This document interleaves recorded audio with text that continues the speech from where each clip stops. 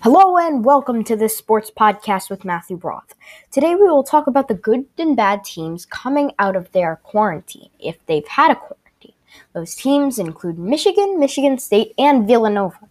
Of course, Michigan, we saw them over the weekend. Villanova, their quarantine was a long time ago. Same with Michigan State. I will also give an overview of my top 10 right here on the sports podcast with Matthew Roth.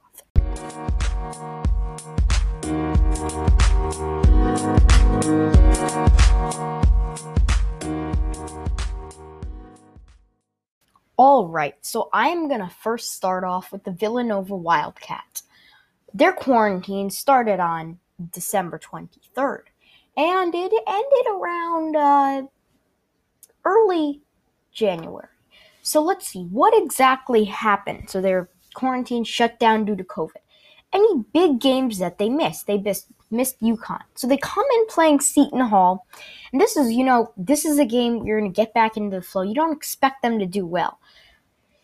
Villanova shot the ball 47%, shot the three-point ball 40%, really didn't turn the ball over much. Of course, they did give up a lot. They let Mamouksvili go wild, and I think a lot of teams, there's one player that, you can't stop.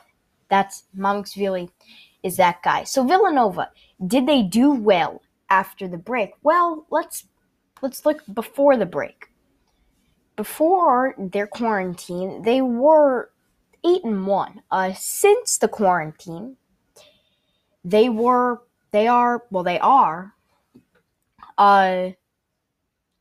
5-2. Of course, a few postponed games in there, but they're 5-2 after this quarantine. Their biggest win, they haven't beaten a team by a huge margin. Really, their largest lead, they of course did beat Marquette last Friday. But really, Villanova hasn't been playing so well since their quarantine. And this is a trend we are going to see. Okay, so now, of course, we will go in depth to Michigan State's quarantine. Now, one of the few Big Ten teams having to quarantine, if we remember, they went on a 3-game pause. Early January to really late January, of course. Let's see, before their quarantine, they were not their best. Michigan State was 8-4. Do you like that? Not really. Since their quarantine, they're 2-5. Now, in Big Ten play, that's where you really draw the line. It's not their quarantine, really. They're 4-9 Big Ten play. Their losses aren't great losses. They lost to Northwestern, after the quarantine. They're not great losses. They lost to Rutgers right after the quarantine, 67-37. Pretty low score. They also barely were able to beat Penn State, who's not very good. They got manhandled by Iowa. And Michigan State, they haven't been playing like the real Michigan State. And this is because it's sort of a bridge year for them. They're not going to go in March Madness. This is a sad year for Michigan State, and I think next year and years after will start to pick up. So Michigan State fans, you don't have to worry, but COVID isn't an excuse for this situation. The only excuse for COVID is my postponed games. All right. And finally, of course, we have the great and victorious Michigan Wolverines. They, of course, their quarantine just ended. They 5-game postponement. Before the quarantine, they were 13-1. Since the quarantine, they're 1-0. They do play Rutgers tonight, 9 p.m., right on FS1. But Michigan versus Wisconsin. The first half, if you compare that to the second half, Michigan was down 12 at the half. Michigan in the first half shot the ball 32%. No one was really playing well on Michigan, of course. And at the end of the game, 40%. Second, they shot so bad that, in the second half they were amazing, but the percentage was still down. So what do you make of this game for Michigan? Well, I make of it as first half probably won't happen again. Promising second half. I think Michigan is going to be back in their normal flow, which means literally crushing every team. Maybe in 1 or 2 games. They do have Rutgers today. That should be an easier game. But this weekend they have a test coming out of this Rutgers game at number 4 Ohio State. But I'd still be happy. I think I would not be surprised if Michigan would come out of that one alive. So that is it for our teams out of quarantine. And of course, we have to go to my great top 10. Here it is. All right, now time for my top 10. Number 10 is Villanova.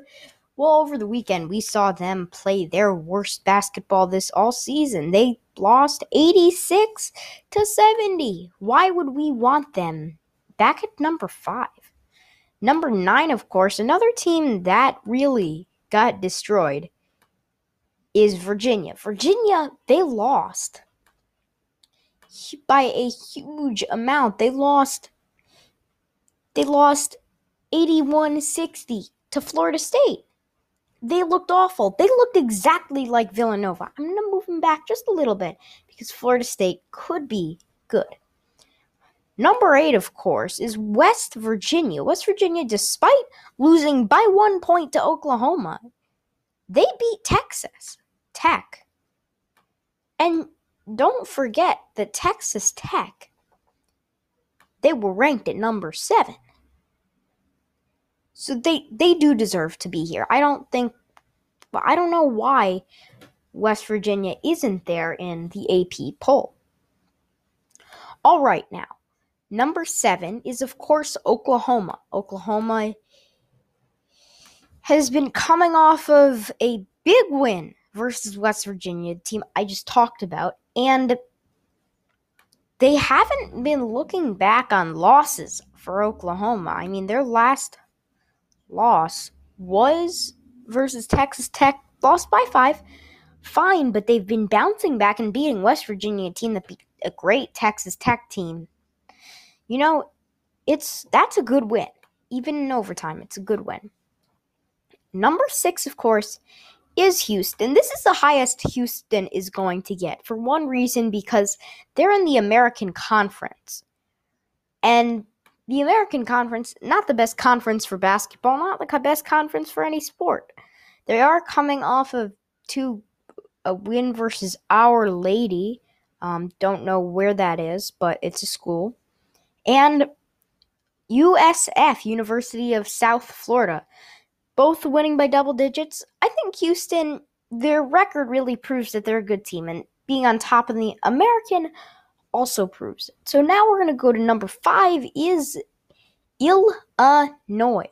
Illinois is maybe the 3rd best team in the Big Ten, even though they're ranked at number 5.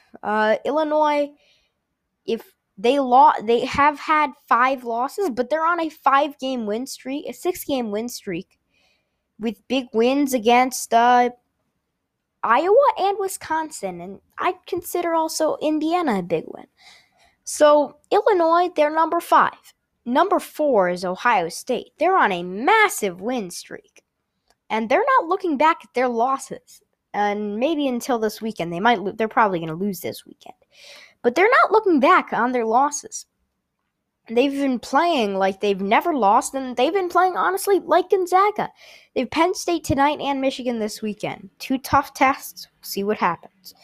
Number 3, of course, is the great Michigan Wolverines, coming out of a huge win at Wisconsin. Coming out of a quarantine, playing at Wisconsin, despite having no fans. Winning at Wisconsin's a big win, and sweeping Wisconsin in the season series is a big win. They deserve this spot here at number 3. Now, number 2. This might actually be surprising to a lot of you, but Gonzaga. Gonzaga's in the WCC. I don't think they haven't, in the teams Gonzaga's played compared to the teams Baylor has played, Baylor has looked better versus better teams. Gonzaga, they have beaten three top 10 teams by a big margin, but they were close. I think there are a lot of teams that can beat Gonzaga in the WCC, and I definitely want to see BYU play Gonzaga again. Of course, St. Mary's plays them tonight, and they will conclude their season versus USD, University of San Diego, on February 20th. Now, number one, of course, is Baylor. Baylor, why not Gonzaga? A lot of people might ask me. Well, Baylor has beaten every team by double figures. Just except for Texas Tech, they beat them by 8, and Kansas, they beat them by 8 too. Now, what could be another decision here is Baylor versus West Virginia. Now, if they keep this spot, if they can beat West Virginia. So, thank you for listening to this podcast. Please subscribe, unsubscribe, resubscribe, re-rate, re-review, just do all that stuff to promote my podcast.